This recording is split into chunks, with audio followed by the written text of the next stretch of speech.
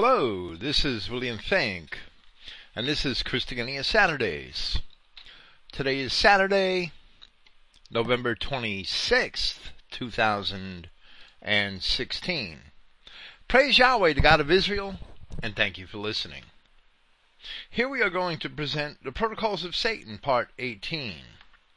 And we are only going to scratch the surface of Protocol number 2, as it speaks of the economic plans of the Jew, and that is also a title from a chapter of the International Jew, which we are going to present here, along with some other material. In the last segment of our presentation of the Protocols of Satan, we took a digression in order to present 4 so-called protocols which first appeared earlier than and independent of the protocols of the learned elders of Zion.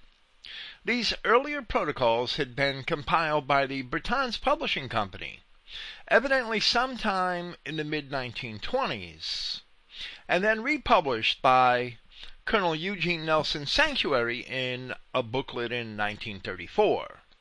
Sanctuary himself published many such works, his own writing and the writing of others, and he was later a victim of the Roosevelt administration's sedition trials. The 4 protocols published by the Bretons Publishing Company were taken from the following sources: a document containing advice for French Jews, which was supposedly from the Jewish Council of Rabbis at Constantinople, written in 1489, and reprinted in the French language and Jewish-owned and operated Journal of Jewish Studies in 1880. The second protocol was a manifesto issued in 1860 to the quote-unquote Jews of the Universe by Adolf Crimeo, the founder of the Universal Alliance of Israelites, a name which we hate to use in reference to Jews because it's simply not true. He was a member of the Provisional Government of France in 1871 and a Grand Master of the French Masonic Lodges, which were all Jewish in nature. The third one was a funeral oration of a Rabbi Reichhorn, given at the tomb of a Jew named Simeon ben Yehuda in 1869. And the fourth was a document in the Hebrew language, apparently dating from, the Yiddish language, I should say, apparently dating from December of 1918, which was found on the body of a dead Bolshevik battalion commander, and published in a Russian language newspaper in Berlin in February of 1919. The document was addressed to the so-called Israelite International League and seems to have exposed some of the secrets of the Jews in Russia who executed the Bolshevik Revolution and the future Soviet Russia. These 4 protocols were important for us to take notice of because they were all published before the protocols of the learned elders of Zion were ever published in English, and they reflect and corroborate much of the material in the larger protocols. Therefore, they are an additional witness that at least many European Jews in influential positions did indeed hold the views and have the aspirations which are expressed in the Protocols of Zion.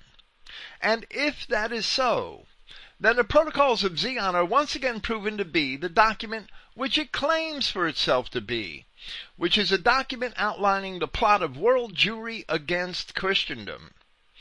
Of course, the real proof is fully evident in the proverbial pudding. Now we are going to commence with our discussion of the so-called Protocols of the Learned Elders of Zion, as they are found in the book The Protocols and World Revolution, attributed to Boris Brassall and published in Boston in 1920 by Maynard Small and Company.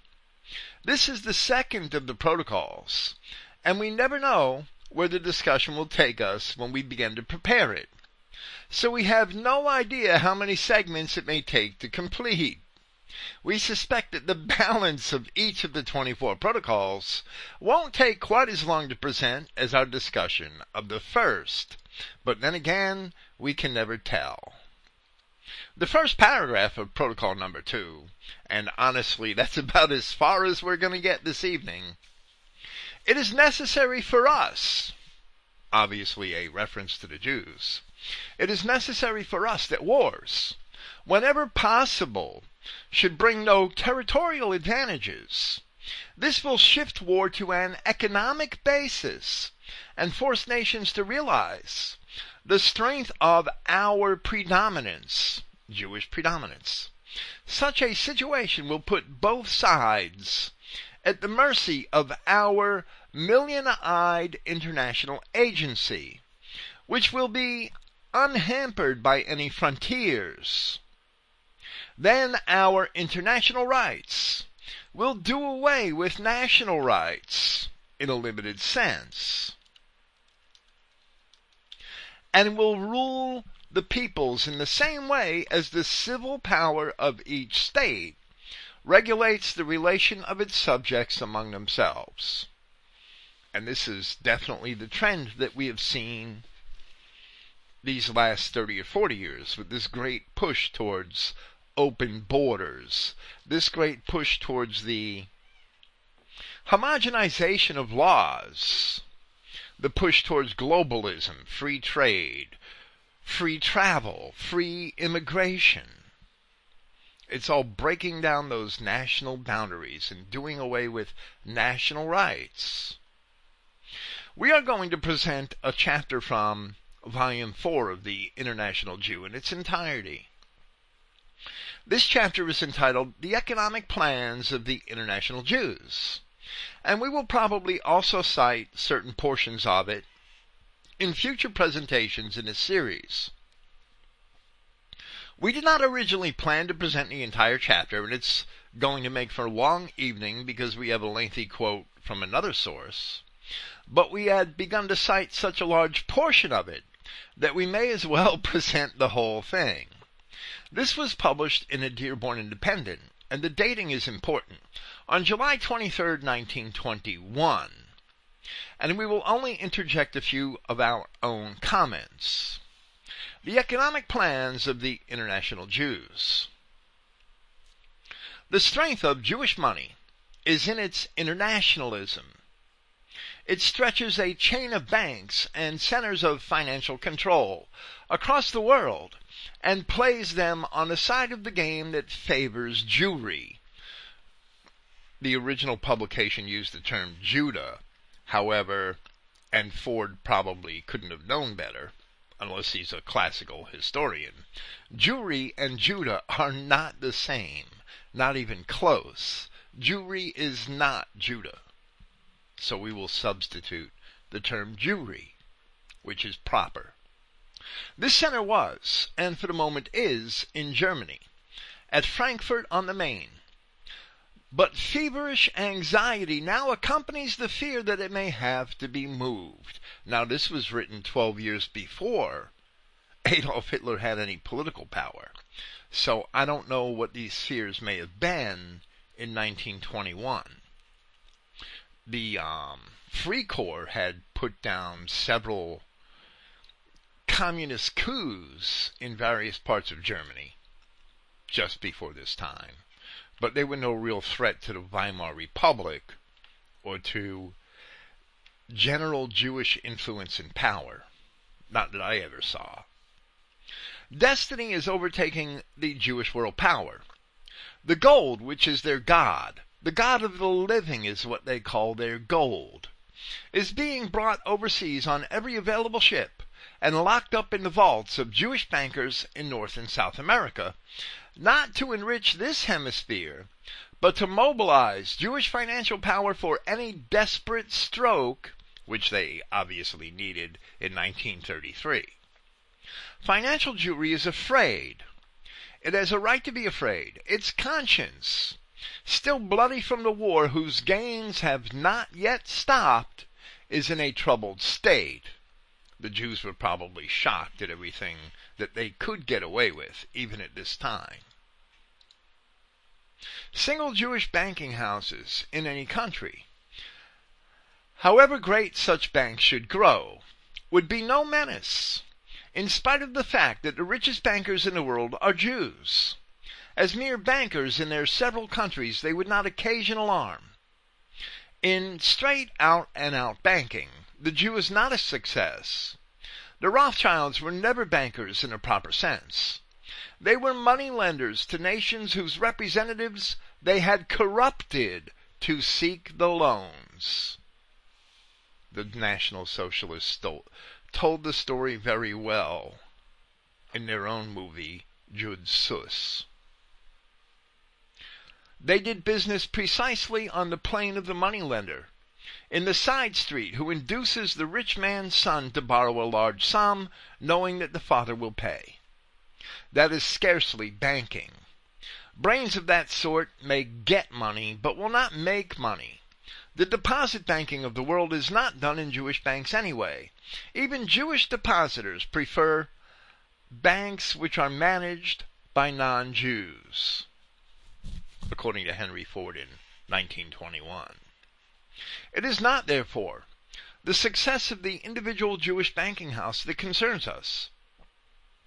Flabby-minded non-Jews who have been blinded by pro-Jewish propaganda find difficulty in seeing that point.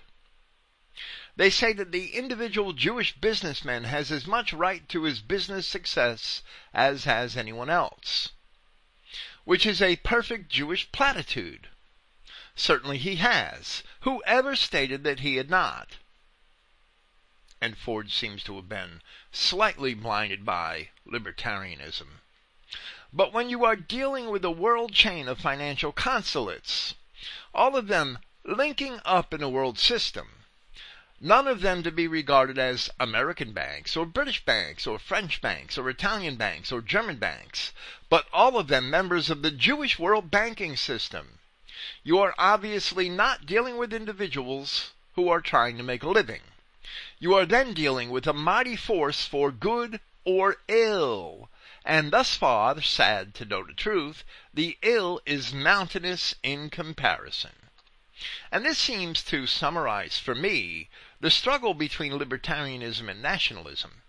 Libertarianism is Jewish and represents a scheme which legitimizes the Jewish conspiracy against national interests everywhere. Today, unfortunately, even many nationalist-minded people are confused by libertarian ideals and have actually adopted them as being beneficial to their nationalism, and they certainly are not. Ford continues by saying, nor does this Jewish banking system require that in each country a Jewish house be the most important.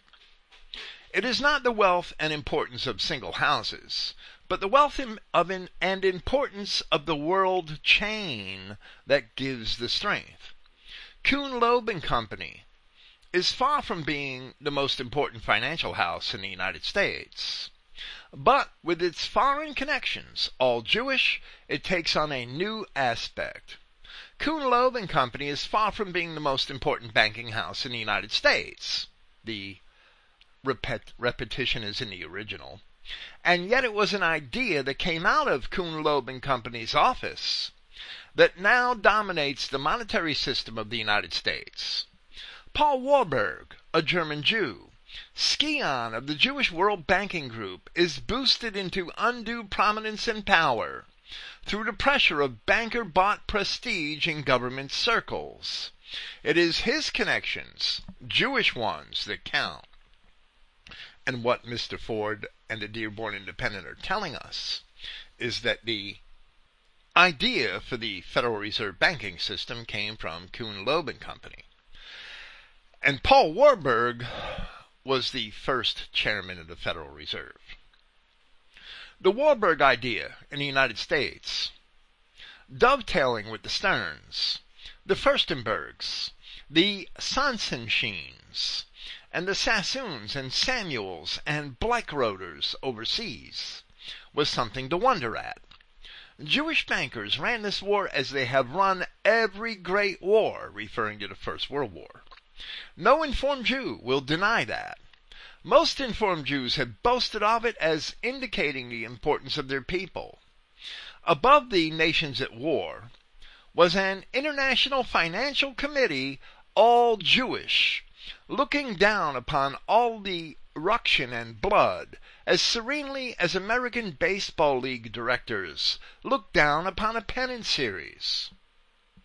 Separated, each man tied to his own country by ties of undivided nationalistic loyalty, none of these would have amounted to much, and Ford probably was altruistic enough to think that a Jew could have undivided nationalistic loyalty, which we would think is not possible. United as a supranational financial board, knowing the secrets of all the nations, conferring one with another in all sorts of ways, even during the hardest days when all communication between countries was supposed to be locked by war, deciding the duration of the war in the hour of so-called peace. These groups constitute a danger which no one doubts after once having clearly seen it. And of course they still have it today. And Chabad visits the capital seats of government of every nation on earth and gets their way, but nobody notices that either.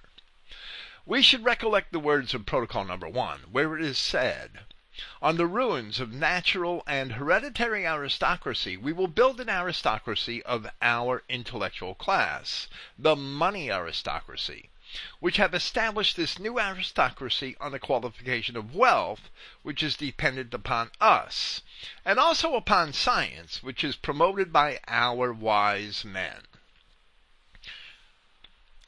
When the hereditary aristocracy of the Christian nations was deposed, the craft of governance fell to elected officials from among the lower classes who were not practiced in governance, and the Jews stepped into the vacuum. This is exactly what the writers of the protocols said would happen.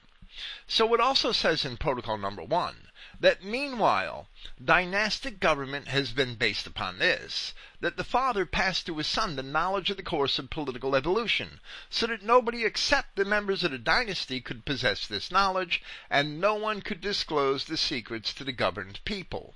In the course of time, the meaning of the dynastic transmission of the true understanding of politics has been lost, thus contributing to the success of our cause. And now the Jews, as a collective group, possess that knowledge, with certain Gentiles who are merely admitted to the club. Continuing with our chapter of the International Jew. Men who can thus manipulate money in the time of war can do so in time of peace. The United States is living under some of that peace manipulation now, and this is 1921, the spring of 1921. The reader of the protocols is much impressed by the financial notes that are sounded through their proposals. The Jewish defense against the protocols, that they were written by a criminal or a madman, is intended only for those who have not read the protocols or who have overlooked the financial plans they offer. Madmen and criminals do not coolly dissect one money system and invent another, as do the protocolists, Ford's term for the writers of the protocols. Here we are going to take a digression, and we're going to quote from chapter 16 of a book titled The Unseen Hand by Arulf Epperson. We are not entirely pleased with Epperson's work, but he does a good job of teaching the basics of economics in the role of history, illuminating the Jewish conspiracy. He doesn't call it a Jewish conspiracy. He uses other terms, but he's illuminating the Jewish conspiracy in the background of history in a very basic manner. This chapter is titled The Federal Reserve. The first part of the chapter describes how the bankers, especially the major bankers such as J.P. Morgan, who was under Rothschild influence, conspired to create bank runs, convincing the nation of the need for what became the Federal Reserve. But the part of the chapter we will cite discusses the manipulation of the economy in the years prior to the artificially created Great Depression. And that's the part we're interested in, because it dovetails right in line with this portion of the protocols and with this chapter of the International Jew. And we will pick up from just after the creation of the Federal Reserve System. And Epperson says, but in any event, the system after its creation in 1913 was in a position to loan the federal government large sums of money created from nothing. Their first real opportunity to do this occurred just a few years later during World War I. And he provides a table. And he says the following table illustrates just how much money the system loaned the United States government during the war. And we cannot read the chart here, but it shows that the bankers who had gotten the United States into the war as early 1917 had loaned the government, and Epperson did not provide the figures for 1915, but I'm sure they were close to zero. They had loaned the government $48 million in 1916, $853 million in 1917, $9 billion and $32 million in 1918, and $13,262 million in 1919. And then, after the war, $291 million in 1920. And Epperson goes on to say that the table shows how the size of the government grew from 1916 to 1920, and how enormous quantities of debt were accumulated. This money, in large part, was borrowed from the Federal Reserve System, America's central bank, which, quote-unquote, has benefit of interests on all monies which it creates out of nothing. In addition to the ability to create interest-bearing debt, the Federal Reserve System also has the ability to create economic cycles through the expansion and contraction of the quantity of money and credit. Their first major opportunity to create a depression by this method occurred in 1920, when the Federal Reserve created what has become known as the Panic of 1920. One of those who saw how this was the result of prior economic planning was Congressman Lindbergh, who in 1921 wrote in his book Economic Pinch the following: under the Federal Reserve Act, panics are scientifically created. The present panic is the first scientifically created one, worked out as we figure a mathematical problem. The process works in the following manner. The system increases the money supply. From 1914 to 1919, the quantity of money in the United States nearly doubled. The media then encourages the American people to borrow large quantities of money on credit. And when they do, employment goes up, and wages go up, and prices go up. Once the money is out on loan, the bankers contract the money supply by calling in their outstanding loans. The entire process was laid out by Senator Robert L. Owen, chairman of the Senate Banking and Currency Committee and a banker himself. He wrote, in the early part of 1920, the farmers were exceedingly prosperous. They were paying off their mortgages and buying a lot of land at the insistence of the government, and had borrowed money to do it. And then they were bankrupted by a sudden contraction of credit which took place in 1920. What took place in 1920 was just the reverse of what should have been taking place. Instead of liquidating the excess of credits created by the war through a period of years, the Federal Reserve Board met in a meeting which was not disclosed to the public. They met on the 16th of May 1920, and it was a secret meeting. Only the big bankers were there, and the work of that day resulted in a contraction of credit by ordering banks to call in outstanding loans, which had the effect the next year of reducing the national income $15 billion, throwing millions of people out of employment, and reducing the value of lands and ranches by $20 billion. Now that ends the quote from Senator Robert Owen, where Epperson continues and says, "Not only did the bankers transfer large quantities of land from the farmers to the bankers by this contraction, but the process also transferred large numbers of banks from the hands of those bankers who could not meet the demands of the Federal Reserve and had to sell their banking assets for a reduced price to those who had the money to buy bankrupt banks. The Panic of 1920 bankrupted 5,400 banks.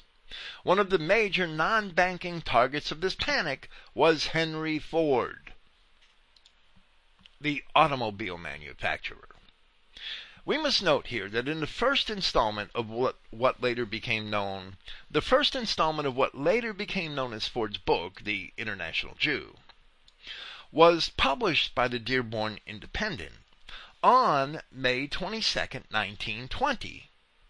So now we see the larger picture which lies behind the events that explain some of the reasons for that publication. These things coalesced very well. Continuing with Epperson, who is in turn citing another source, despite inflation, Ford ordered a price cut for his automobiles, but demand was still insufficient and a number of Ford plants had to be shut down. Rumor had it that a huge loan was being negotiated, but Ford, who thought New York bankers were nothing short of vultures, was determined not to fall into their hands. Bankers lined up to offer their quote-unquote help in return for his surrender of independence. The game was clear to Mr. Ford. One representative of a Morgan-controlled bank in New York came forward with a plan to quote-unquote save Ford. Ford saved his company by turning to his dealers, to whom he now shipped his cars collect in spite of the slowness of the market. Demand grew and the plants were reopened.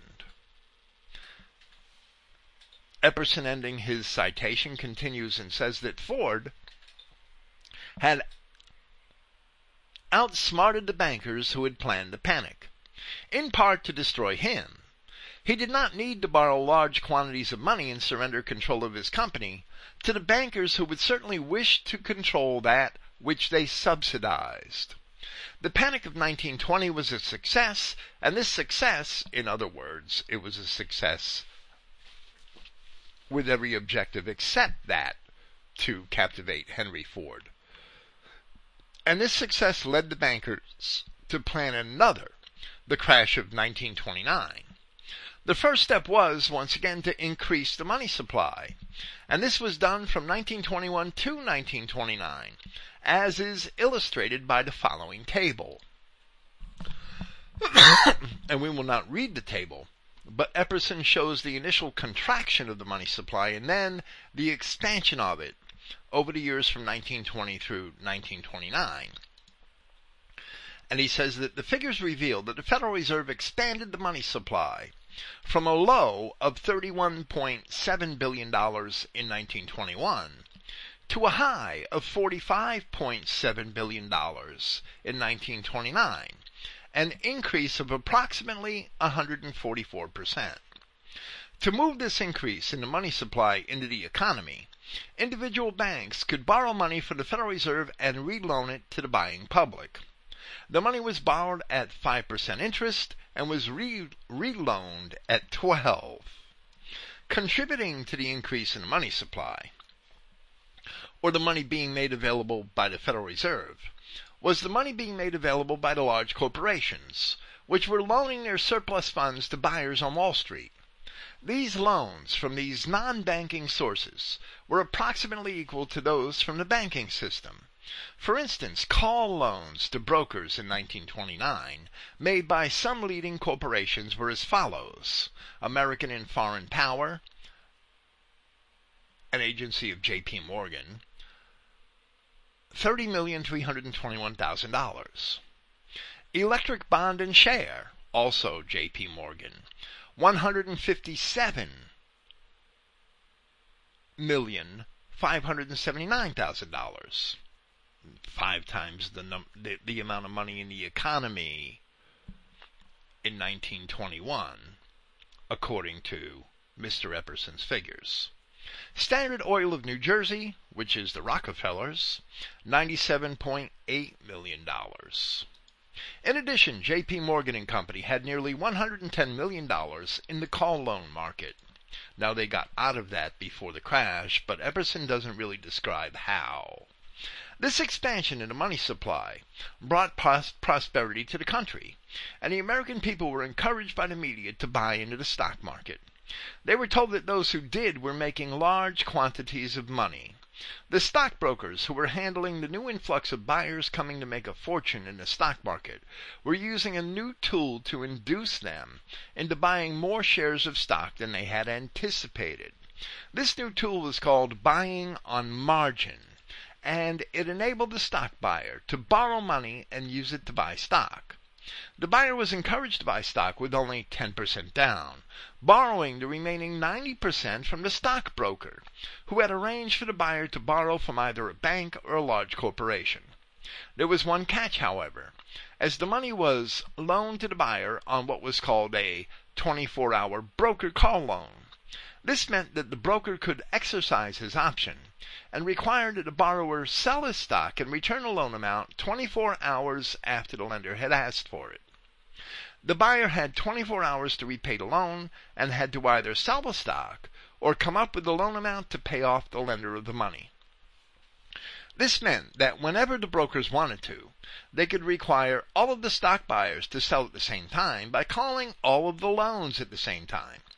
This activity would precipitate a panic on the stock market when all of the stock owners went to sell their stock. And when all the sellers offer stock at the same time, the price drops rapidly. The whole process was detailed by one author who wrote, "When everything was ready, the New York financiers started calling 24-hour broker call loans. This meant that the stockbrokers and the customers had to dump their stock on the market in order to pay the loans. This naturally collapsed the stock market and brought a banking collapse all over the country because the banks not owned by the oligarchy were heavily involved in broker call loans at this time, and bank runs soon exhausted their coin and currency as they had to close. The Federal Reserve System would not come to their aid, although they were instructed under the law to maintain an elastic currency. The Federal Reserve would not come to their aid, even though they were required by law to do so, and many banks and individuals went bankrupt. Notice that those banks owned by the oligarchy had already gotten out of the broker call loan business without any damage, and those who didn't went bankrupt. Is it possible, and Epperson is asking rhetorical questions here, is it possible that the Federal Reserve System planned it exactly as it happened? Is it possible that those banks that knew the game had gotten out while the prices were high and then came back into the market when they were low? Is it possible that some banks knew when the crash was coming and all that they had to do to buy bankrupt banks was wait until after the crash and then buy up the troubled banks at only a percentage of the true value? After the stock market crash of 1929, even a casual observer had to notice that the ownership of the banking system had changed. In fact, today, meaning 1990, 100 out of 14,100 banks control 50% of the nation's banking assets. 14 big banks have 25% of the deposits. In any event, the stock market crashed. The stock market index shows the effects of this manipulation. In 1919, it was valued at $138 million. 1921, $66.24. I'm sorry, $138.12. In 1921, $66.24. In 1922, with the money supply becoming inflated, $469.49, much like the Dow Jones being $18,000 today. In 1932, $57.62. And that's a couple of years after the crash. One of the spectators of the stock market crash was Winston Churchill, who was brought to the stock market exchange on October 24, 1929, by Bernard Baruch. Some rare historians are convinced that Churchill was brought to witness the crash firsthand, because it was desired that he see the power of the banking system at work. Even though many stockholders had to sell their stock, and Churchill went on to hoard for the Jews for the next 30 years, even though many stockholders had to sell their stock, it is not commonly questioned as to who bought all of the stock that was being sold. The history books generally discuss all of the selling that went on during the crash, but fail to discuss all of the buying. And of course, that's what they always do. John Kenneth Galbraith, in his book The Great Crash, 1929, wrote this about the buyers. Nothing could have been more ingeniously designed to maximize the suffering, and also to ensure that as few as possible escaped the common misfortune.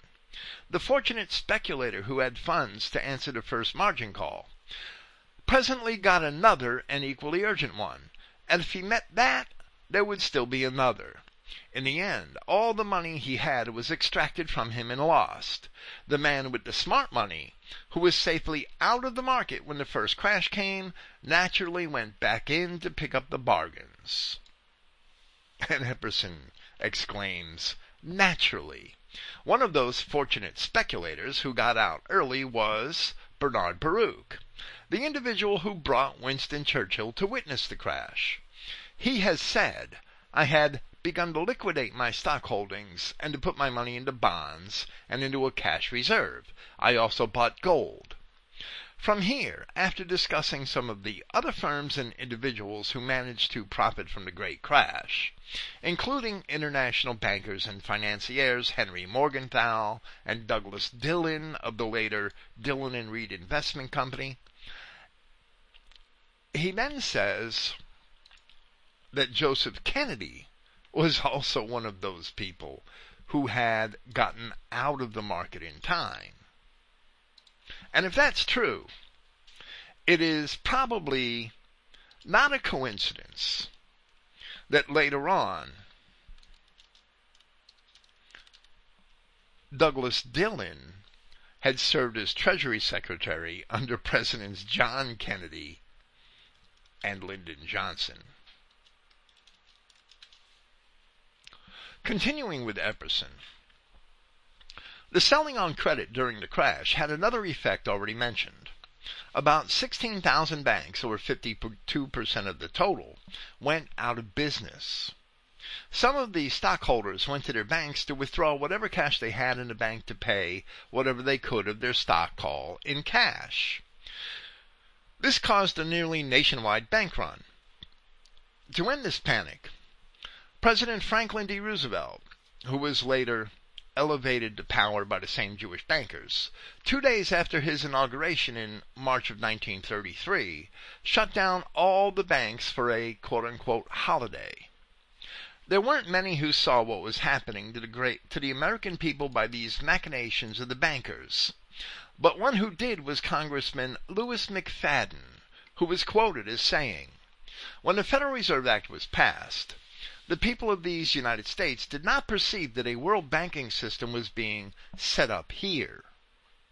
A superstate controlled by international bankers and international industrialists, acting together to enslave the world for their own pleasure. Every effort has been made by the Fed to conceal its powers, but the truth is, the Fed has usurped the government. It controls everything here, and it controls all our foreign relations. It makes and breaks governments at will." And of course, Louis McFadden wrote those things in the 1930s. After the stock market crash had run its course, Congressman McFadden charged that the money credit and credit resources of the United States were now in the complete control of the bankers' alliance between J.P. Morgan's First National Bank Group and Kuhn and Loeb's National City Bank. On May 23, 1933, McFadden brought impeachment charges against the Federal Reserve Board, the agency he thought had caused the stock market crash of 1929. With these charges, amongst others, he said, "I charge them with having taken over $80 billion from the United States government in the year 1928.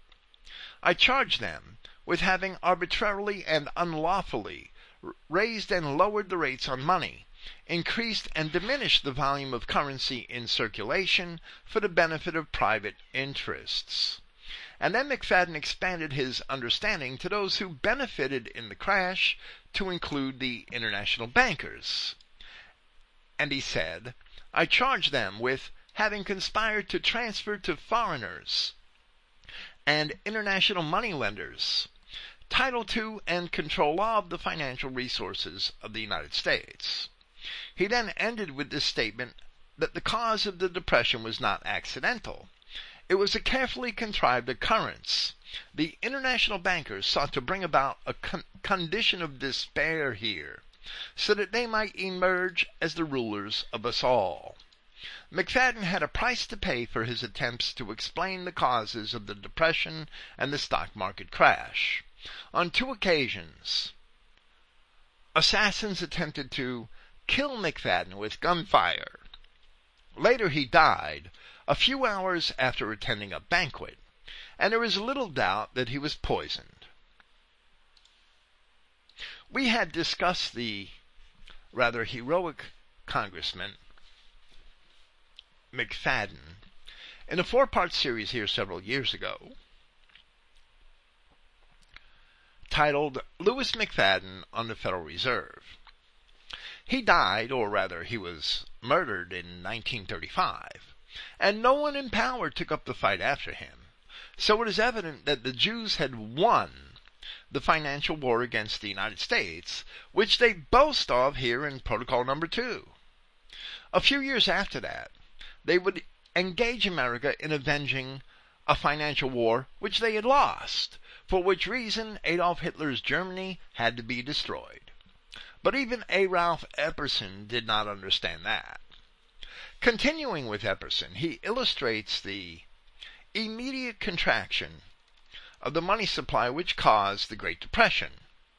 And he says that now that the stock market had crashed, the Federal Reserve took steps to reduce the nation's quantity of money, as they had increased it every year from 1921 to 1929. They began to decrease it every year. The quantity of money went from a high of nearly 46 billion to a low of 30 billion in just 4 years. This action of the Federal Reserve rippled throughout the entire business world to the point where production at the country's factories, mines, and utilities fell by more than 1/2. The total output of goods and services dropped by 1/3. In spite of all the evidence to the contrary, there are still those who don't know who or what caused the stock market crash of 1929.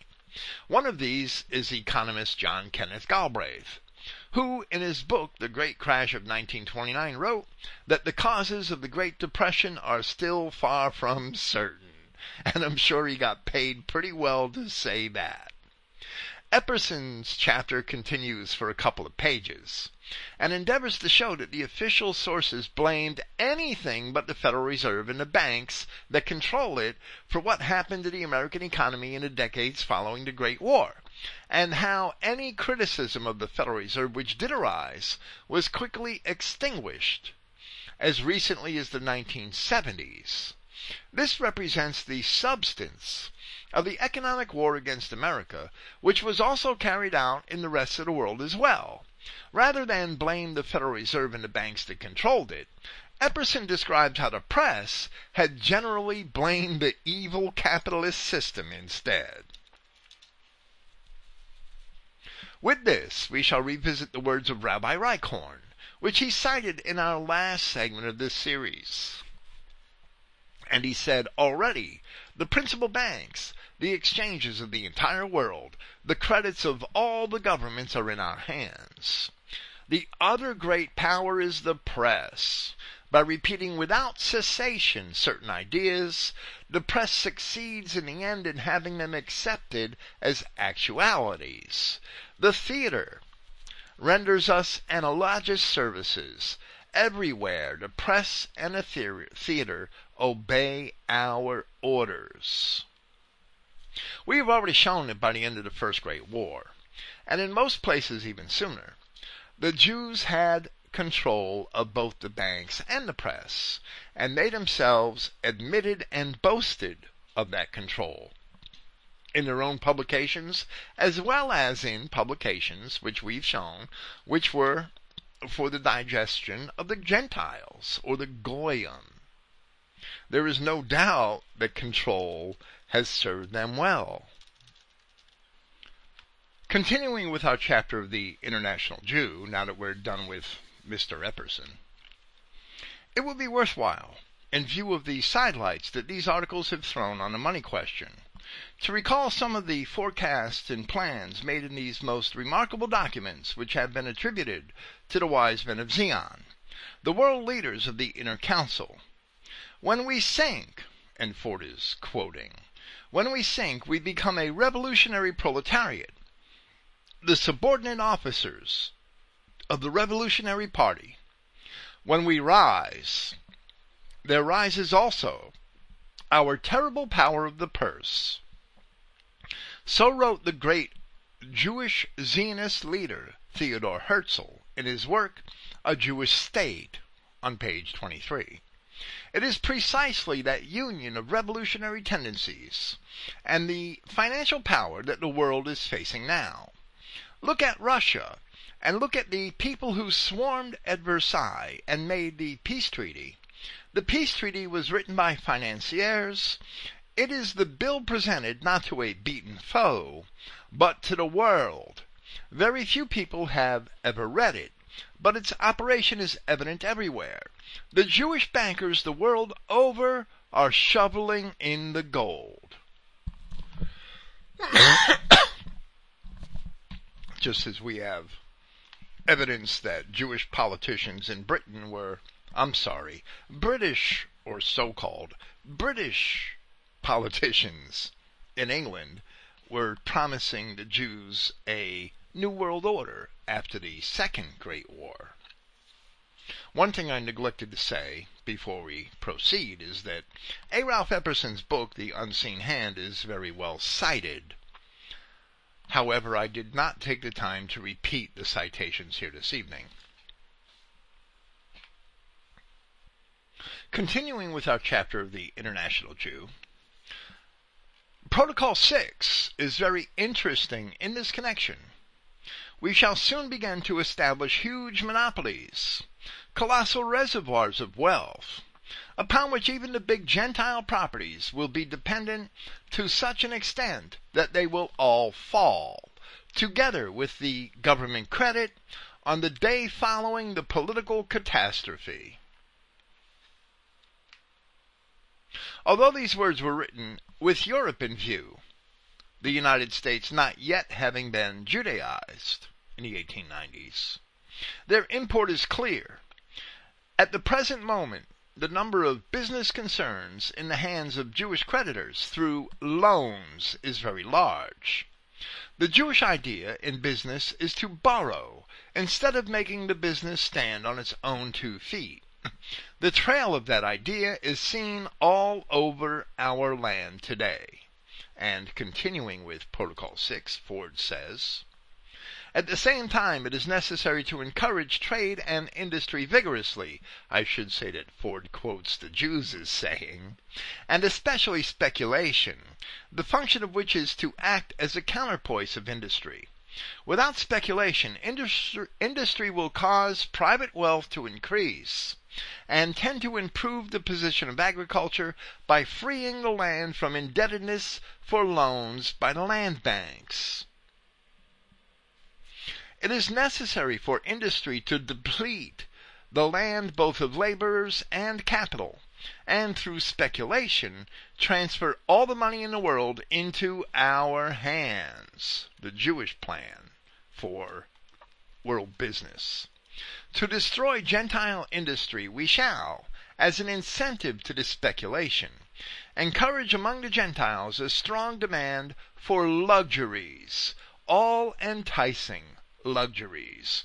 And of course the Jews have been history's age-long panderers to all sorts of vices, not only sexual vices or the vices over lust for money, but all sorts of lust, material lust, as well as sexual.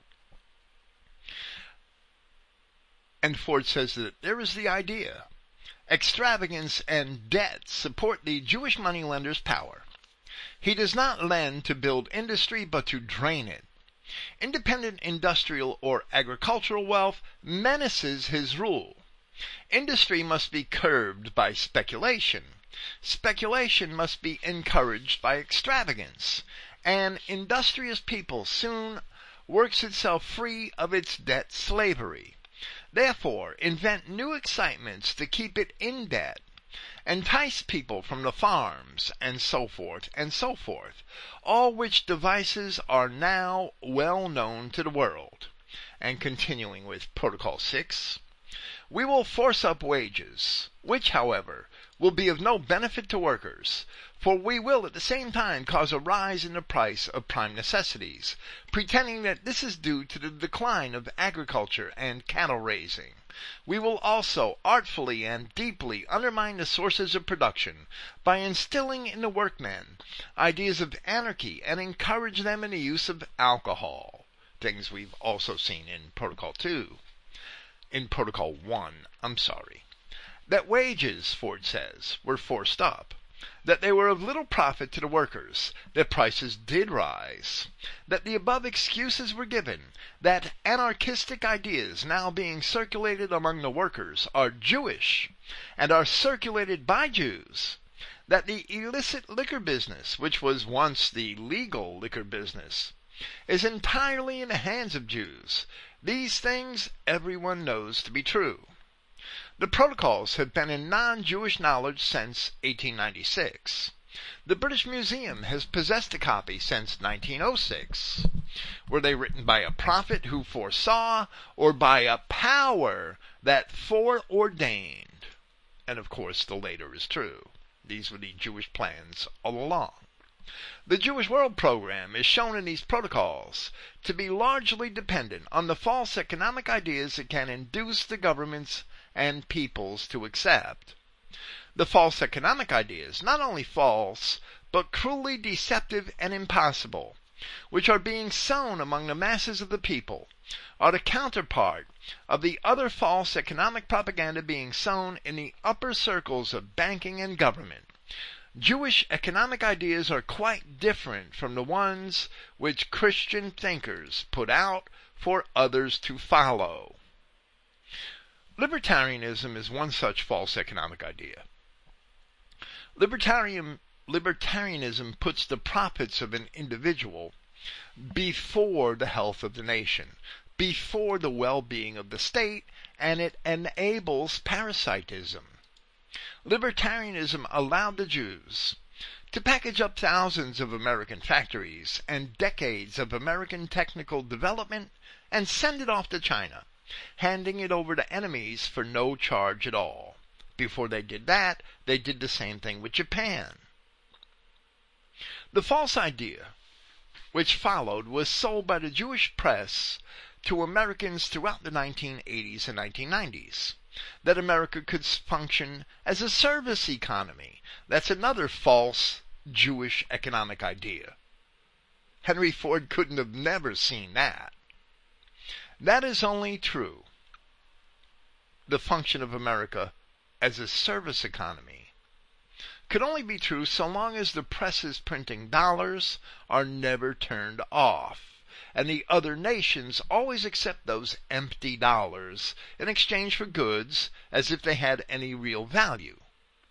These Jewish tricks and others continue to be accepted among even the most patriotic Americans today. And the truth of the protocols, that the Goyim are indeed stupid, is proven continually. Libertarianism is a Jewish concoction. It's one of those false economic ideas that Ford asserts here don't work, but that the Jewish World Program induces governments and people to accept, with the help of their press, with the help of their control of the economics departments in universities, and many of their other ways of convincing people, of the devil convincing people to accept a lie. Continuing with our chapter of the International Jew, Jewish bankers know better than anyone else the utter falsity of the present system, but they profit by that falsity, and they are ruining non-Jewish rule by that falsity, and they are establishing Jewry by that falsity, and they will try to maintain that falsity until it brings the inevitable collapse, after which they hope to reorganize the world on Jewish monetary principles. So at least the protocols indicate. This bad regime is for the so-called Gentile period only. And of course that collapse did come with the Great Depression, and the world was rebuilt on Jewish monetary principles after the Second World War. Slowly rebuilt, and it's still in the later stages. It's not quite to the point where the protocols want it yet. The temporary nature of the present Jewish system, Ford says, and the destruction it is meant to work in the world, is shown in the third protocol, where, after discussing ways and means to make the lower classes hate the well-to-do, it says, this hostility will be still more accentuated as the result of crises which will close stock exchange operations and stop the wheels of industry. And of course this was the situation which played out in the Bolshevik Revolution. Having organized such a general economic crisis by all the underground means available to us, and thanks to the assistance of gold, all of which is in our hands, we will throw whole crowds of working men into the streets simultaneously in all the countries of Europe. These crowds will gladly shed the blood of those whom they, in the simplicity of their ignorance, have envied since childhood, and whose property they will then be able to loot. All this, Ford says, as the world knows, has occurred in Europe. The weapons first used were economic. The subjection of the people, the revolution, was first economic. The Jewish program profited by the split which Jewish ideas have been able to make between the upper and lower classes of the Gentile society. Divide and rule is the Jewish motto, as quoted in the protocols. Divide the working class from the directing class. Divide the Catholic and Protestant churches. In brief, divide Christendom on economic, creedal, social, and racial lines, while the Jew remains a solid body, able because of his solidarity to handle a divided world. And this plan has succeeded. Out of the disorder of the World War, look how high the government of Jewry has been placed in Russia, Austria, Germany, France, Italy, England, and in the United States. And Ford must be excused for not understanding that Christendom should indeed be divided along racial lines. But solid racial lines at his time were in place to a great degree, and it was the Jew who later dissolved them, something else which Ford probably would not have imagined. And he continues by saying that all the Jewish bankers are still in Russia. Remember, this is 1921.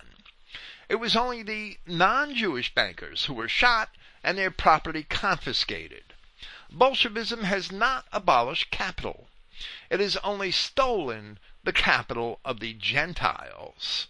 And that is all that Jewish socialism or anarchism or Bolshevism is designed to do. Every banker who is caricatured with dollar marks on his clothes is a Gentile banker. Every capitalist publicly denounced in red parades is a Gentile capitalist. Every big strike, railroads, steel, coal, is against Gentile industry. That is the purpose of the Red Movement. It is alien, Jewish, and anti-Christian. And so it was when the Soviet Union was dissolved, that the industrial property of Russia was divided amongst a dozen or so Jews, who for the most part still possess it to this very day. But the world never really questioned this outcome. And it still doesn't. Neither do the Putin worshippers. Now, one of the interesting points, continuing with Ford, about the Jewish financial scheme for the future, as shown in the protocols, is the way in which it contrasts with the financial scheme which the Jewish groups now favor.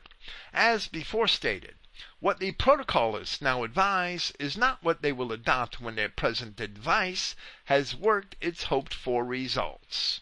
In other words, the Jews have forced on us a system that can't work so that they can replace it with a system that will only work for them.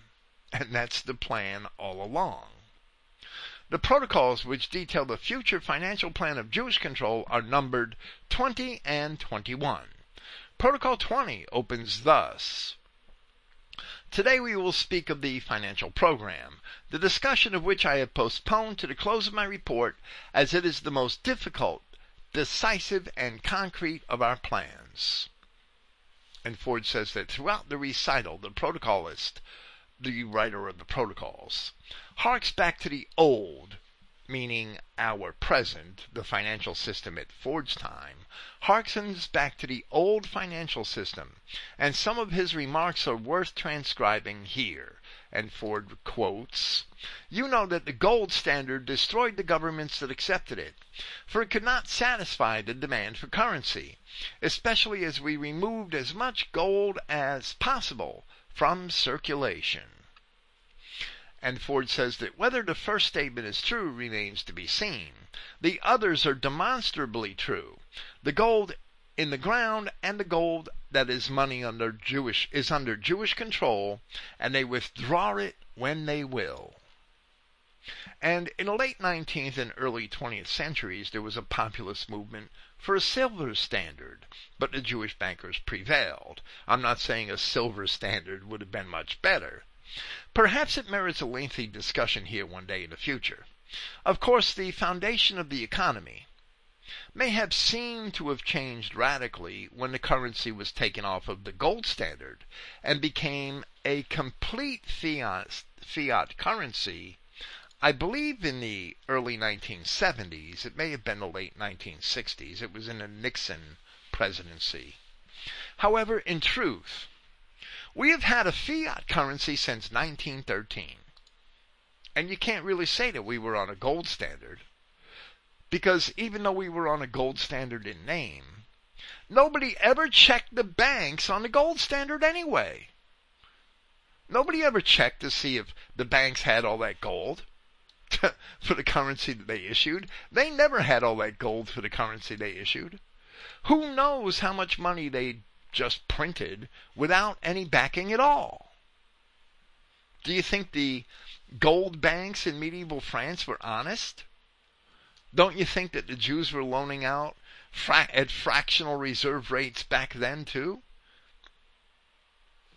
10 ounces for every ounce they may have had in stock, and just took the gamble that they would never be called on it? There should be no doubt that the bankers have always gambled on never being called on for their gold, because they would just start a war. They had control of the finances of all the nations of Europe. You call the Jews on the gold, they'll just start a war. Therefore, all that they have is ill-gotten. It is really foolish of us to believe that the Jewish banks would be honest under a gold standard. Continuing with our chapter of the International Jew. The stupid so-called Gentile says, why should they withdraw it? They cannot make any money that way. Once again, remember the distinction. It is not a matter of making money, but of getting it. Panics are more quickly profitable than is a long period of prosperity for men whose commodity is money. Indeed, men who deal in money as a commodity and on a Jewish plan lose their prestige if prosperity continues too long. The banker who is a banker, who lives to serve the industry and the community, he profits by prosperity, but not so the money sharks. And continuing to quote the protocols, Protocol 20, we created economic crises for the Gentiles by the withdrawal of money from circulation. Mass capital stagnated. Money was withdrawn from use by the various governments, and they in turn were obliged to turn back to the capitalists for loans. Such loans naturally embarrassed the governments owing to the payment of interest charges, and made them subservient to the capitalists. This is the pattern we saw carried out in 1920 and 1929 in the pages of The Unseen Hand by A. Ralph Epperson, which we have just cited. Back to the International Jew. The withdrawal of money from circulation will create panics. Everyone knows that. Such withdrawal of money is within the decision of a very small group of men. Here in the United States we have been for a long time, 15 months, witnessing such a withdrawal and its effects. The word went by wire across the land, setting a date. On that date, values began to crash all over the country, and honest bankers tried to help, while others who knew the game profited hugely. As shown in the last article, money was withdrawn from legitimate use, that it might be lent to money speculators at 6%, who in turn lent it to desperate people at rates as high as 30%. No intelligent person will attempt to explain such events on the ground of natural law or of honest practice. These things occurred in this country within recent days. I think this is occurring today, in fact, these last 2 or 3 decades. It is the elastic system, you know, with the public as a monkey on one end of the elastic. A splendid idea, no doubt, if administered by the non-Jewish method of doing the greatest possible good to the greatest number, but a deliberate assassination of life and property as it has been administered. In these last several decades, the banks are very quick with consumer debt at very high interest rates, where there isn't enough capital for legitimate businesses and things like that, where capital is very tight. The protocolists then pay their respects to governmental finance with the keenness that is well justified. Continuing to quote the 20th Protocol. Owing to methods allowed by irresponsible Gentile governments, their treasuries became empty. Then came the period of contracting loans and using up the assets that remained. This brought all the Gentile governments to bankruptcy. As operating groups, the governments are bankrupt now. Only their power of confiscation keeps them up. The United States, commonly referred to as the richest country in the world, is just as poor as a government as is any other. It has nothing. It is in debt and borrowing, and its creditors are constantly discounting their obligations and are putting it into worse hands than ever. Even the Liberty bonds are almost passed out of the hands of the people into the hands of Jewish fiscal agents who get money out of the necessities of the people, who sell it out of the necessities of the government which borrowed.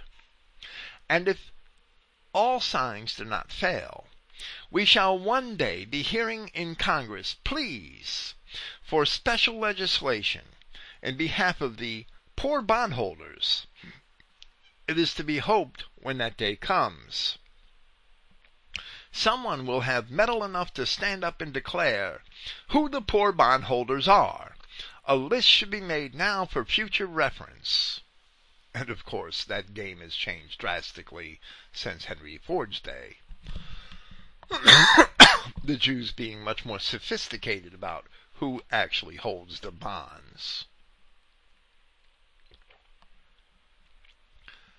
Quoting the 20th Protocol, Ford continues to cite the Jews.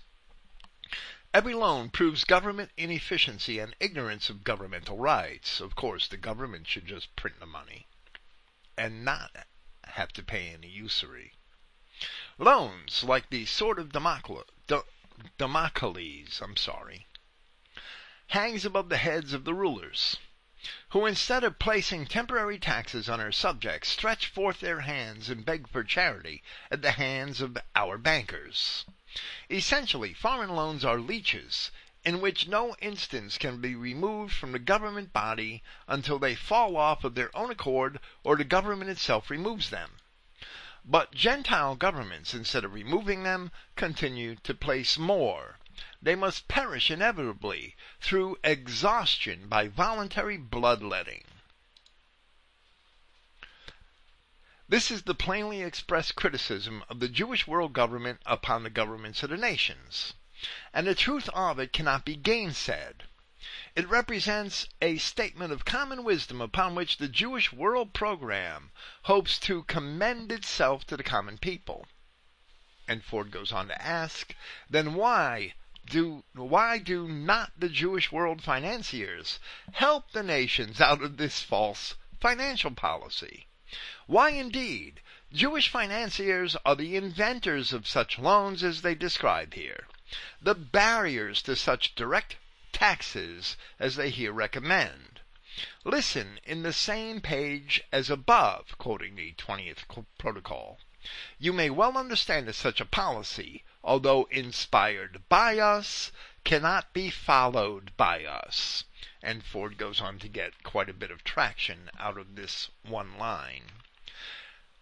And he says that is historically true, whether it will prove prophetically true or not. Compromising loans and interest are Jewish devices, historically Jewish.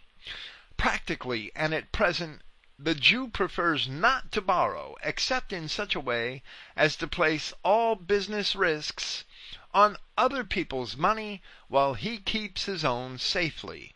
And the payment of interest is an abomination to him. The statements of the protocols have at least these historical and racial confirmations. The whole stupidity of the Gentile system, by which Jewish international financiers are enriched, is clearly set forth in the same 20th Protocol. And Ford quotes, what is the effect of a loan, especially of a foreign loan, other than this? A loan is the issuance of government notes, pledging interest in proportion to the sum of borrowed capital. If the loan pays 5%, then in 20 years the government has paid the interest in vain, for it is equal to the sum of the loan. In 40 years it is paid out an amount equal to the loan twice over, and in 60 years 3 times, while the original debt remains unpaid. And Ford summarizes that is extremely simple, and yet it is the most generally ignored fact of all. We live in a democracy, yet loans are contracted that always cost more than the amount of the loan, and no one has a word to say about it. We Americans do not know how much interest we pay every year, and we don't know to whom we pay it. This is in 1921, when the government had generally, under the Federal Reserve System, only been borrowing incredible sums of money for about 8 years. We are living under the lie that a national debt is a national blessing. Only a Jewish advertising agent could have come up with that one. The most delusive doctrine ever promulgated. The amount of our national debt is the measure of our enslavement to Jewish world finance. The reader may observe in passing that Jewish apologists, John Spargo, Herman Bernstein, and others, say that the protocols were put out by the secret police of the Russian Tsarist regime. It is very unusual, is it not, to find the Tsar's police interested in plans to remove graft from high finance and preaching doctrines exactly contrary to the established system. The reader will find some amusement in searching for Russian police spies in the further development of the Jewish financial philosophy. In other words, the Russian secret police could not have written the protocols and could not have carried it out as it was actually being carried out before Henry Ford's eyes. We saw from the unseen hand that almost as soon as the Federal Reserve was founded, the American government was borrowing huge sums of money from the banks in order to fight a war which was essentially being fought on behalf of those same banks. Continuing with the International Jew, the purpose of Protocols 20 and 21 is not to describe the present financial chaos, in which the Gentiles are encouraged to continue. That system was described in previous protocols. Their purpose is rather to describe how the Jewish world power plans to run things when the time comes. This is well worth considering, for there are portions of the plan which would be worth adopting. The Jewish expectation of world rule is, of course, absurd, although the mass of Jews sincerely hold it. Their condemnation is that they regard every degeneracy in society as bringing them a step nearer their goal, which explains the great assistance they give to all degenerative processes, even to this very day. We see this in the news every day. We see it in the media, and we could see it in our cities and towns every day. Ford could not have foreseen how bad things have gotten in America, even though he wrote paragraphs, or at least took credit for writing paragraphs such as that. And as I quote the International Jew, I attribute it to Henry Ford because he took credit for it. Even though he didn't write it, he owned it. He may have written parts of this, and William Cameron or other writers may have written other parts. Nevertheless, Ford owned it, and he should get credit for it. Quoting another line from Protocol 20, "When we ascend the thrones of the world, all such financial expediencies not being in accord with our interest will definitely be eliminated." And Ford says that is the opening note. It is another version of the statement. You may well understand that such a policy, although inspired by us, cannot be followed by us, which appeared earlier in the 20th Protocol. What then did the protocolists looking for world power propose to eliminate? And he lists them. The stock exchanges will be permanently suppressed, for we will not allow the prestige of our authority to be shaken by price fluctuations on our stocks. We will fix the full value legally without permitting any power to raise or lower it. Raising prices gives the pretext for lowering them, which was what we started with the stocks and bonds of the Gentiles, to undermine the markets. That they wouldn't let their markets be undermined in that manner. This has not really yet been fulfilled, except that there are tripwires in place that shut the markets down when a certain amount of activity has caused them to decrease a certain percentage. I'm not sure what the limits are, but they do shut the markets down now when the market, I'm pretty sure, has dropped so many points or has lost X amount of value. Number 2, the lawful confiscation of money in order to regulate its circulation. Now, this has only been executed in certain circumstances or through the oppressive tax structure, which actually is confiscation. Oppressive taxes are a form of money confiscation.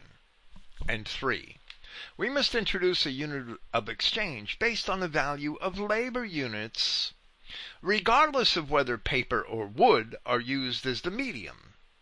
We will issue money to meet the normal demands of every subject, adding a total sum for every birth and decreasing the total amount for every death. And this was close to what Adolf Hitler had done to create a viable currency for Germany, which was not based on debt.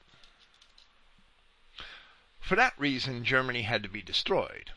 After America was taken off the gold standard, the false impression of a currency issue consistent with labor was carried on by tracking the alleged gross domestic profit.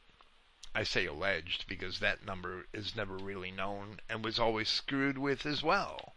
The scheme is a charade carried out for the general public.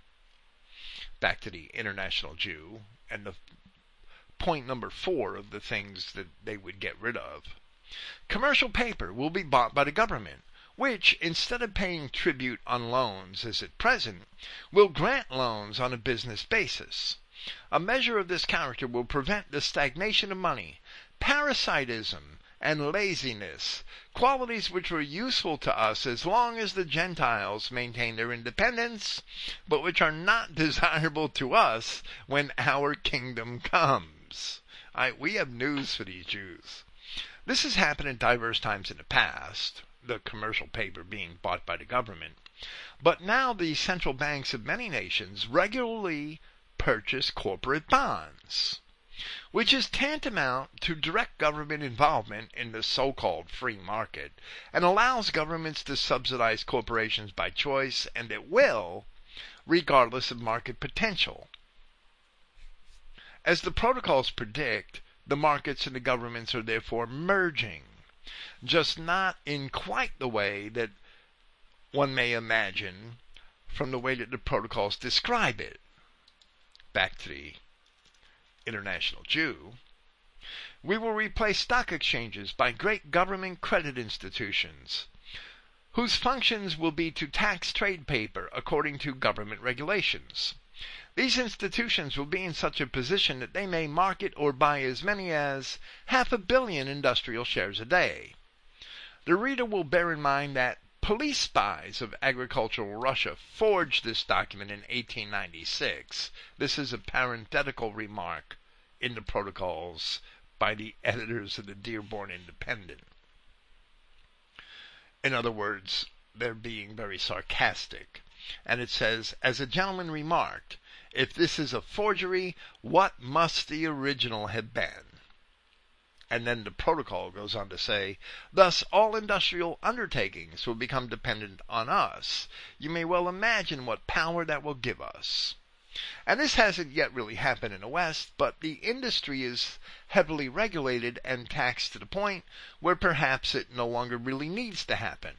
What happened in the communist nations after the Bolshevik Revolution is another matter entirely. There is no doubt, however, that the editor is correct in saying that this document, in relation to Russia, is far too prescient to have been a mere forgery. Ford continues in that same manner, and he says that the protocolist, now being quoted, also gives his attention to taxation. Observe again the Russian police spy doing some forging. In other words, the contents of the protocols rule that idea out. The builders of this plan for world rule recognize that when the overturn comes, they will have to be in a position to offer the people something extremely good in order to win their favor. This, of course, was the plan in Russia, although Russia presents no parallel to what the protocolists hope to do for what they call their kingdom. Russia was simply tortured in punishment. Russia was a Passover offering. Of course, he's speaking of the Bolshevik Revolution. Russia is an example of Jewish vengeance, destruction, rage, not of the rule which international Jewry hopes to put over a world economically conquered through its own weakness and lust. And that's exactly what's happened to our race. We've been conquered by the Jews through our own weakness and lust. When we shut off the porn, the football games, and a lot of our other vices, then maybe we could start to recover. Here then the taxation plan. And Ford's quoting the taxation plan outlined in the protocols.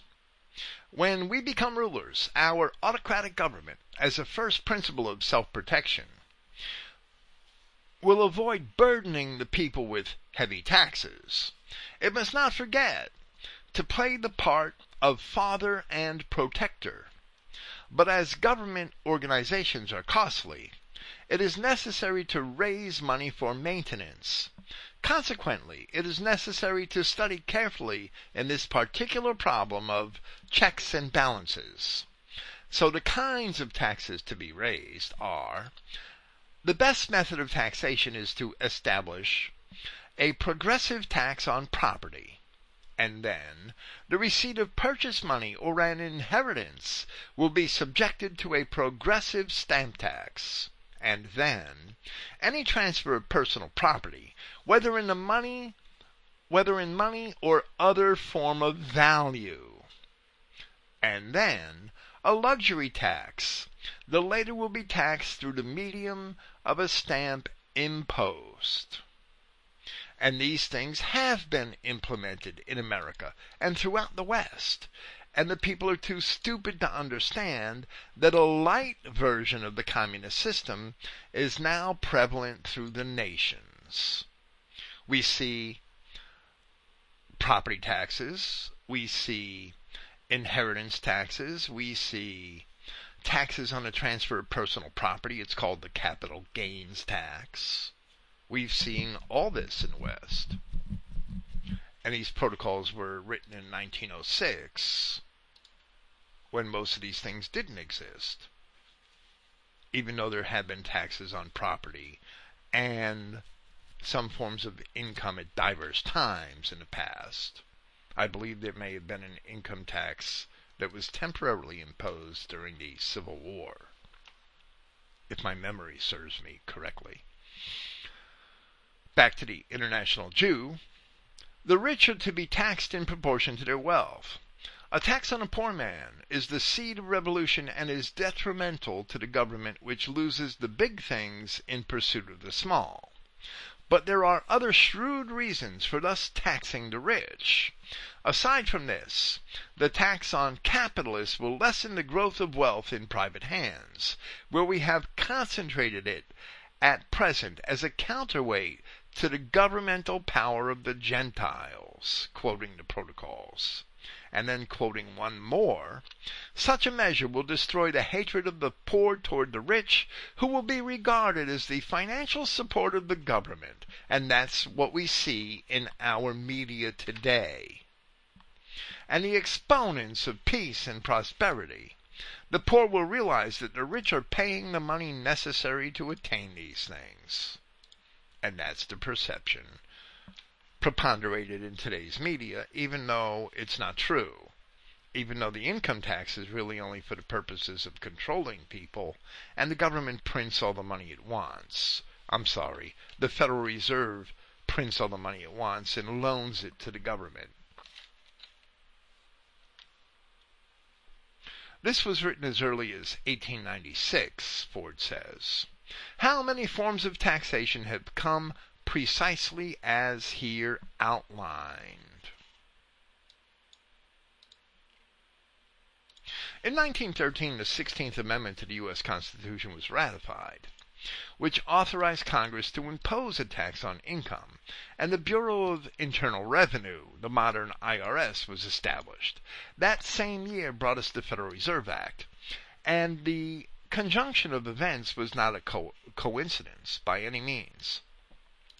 Returning to the International Jew, how illuminating also the following remark.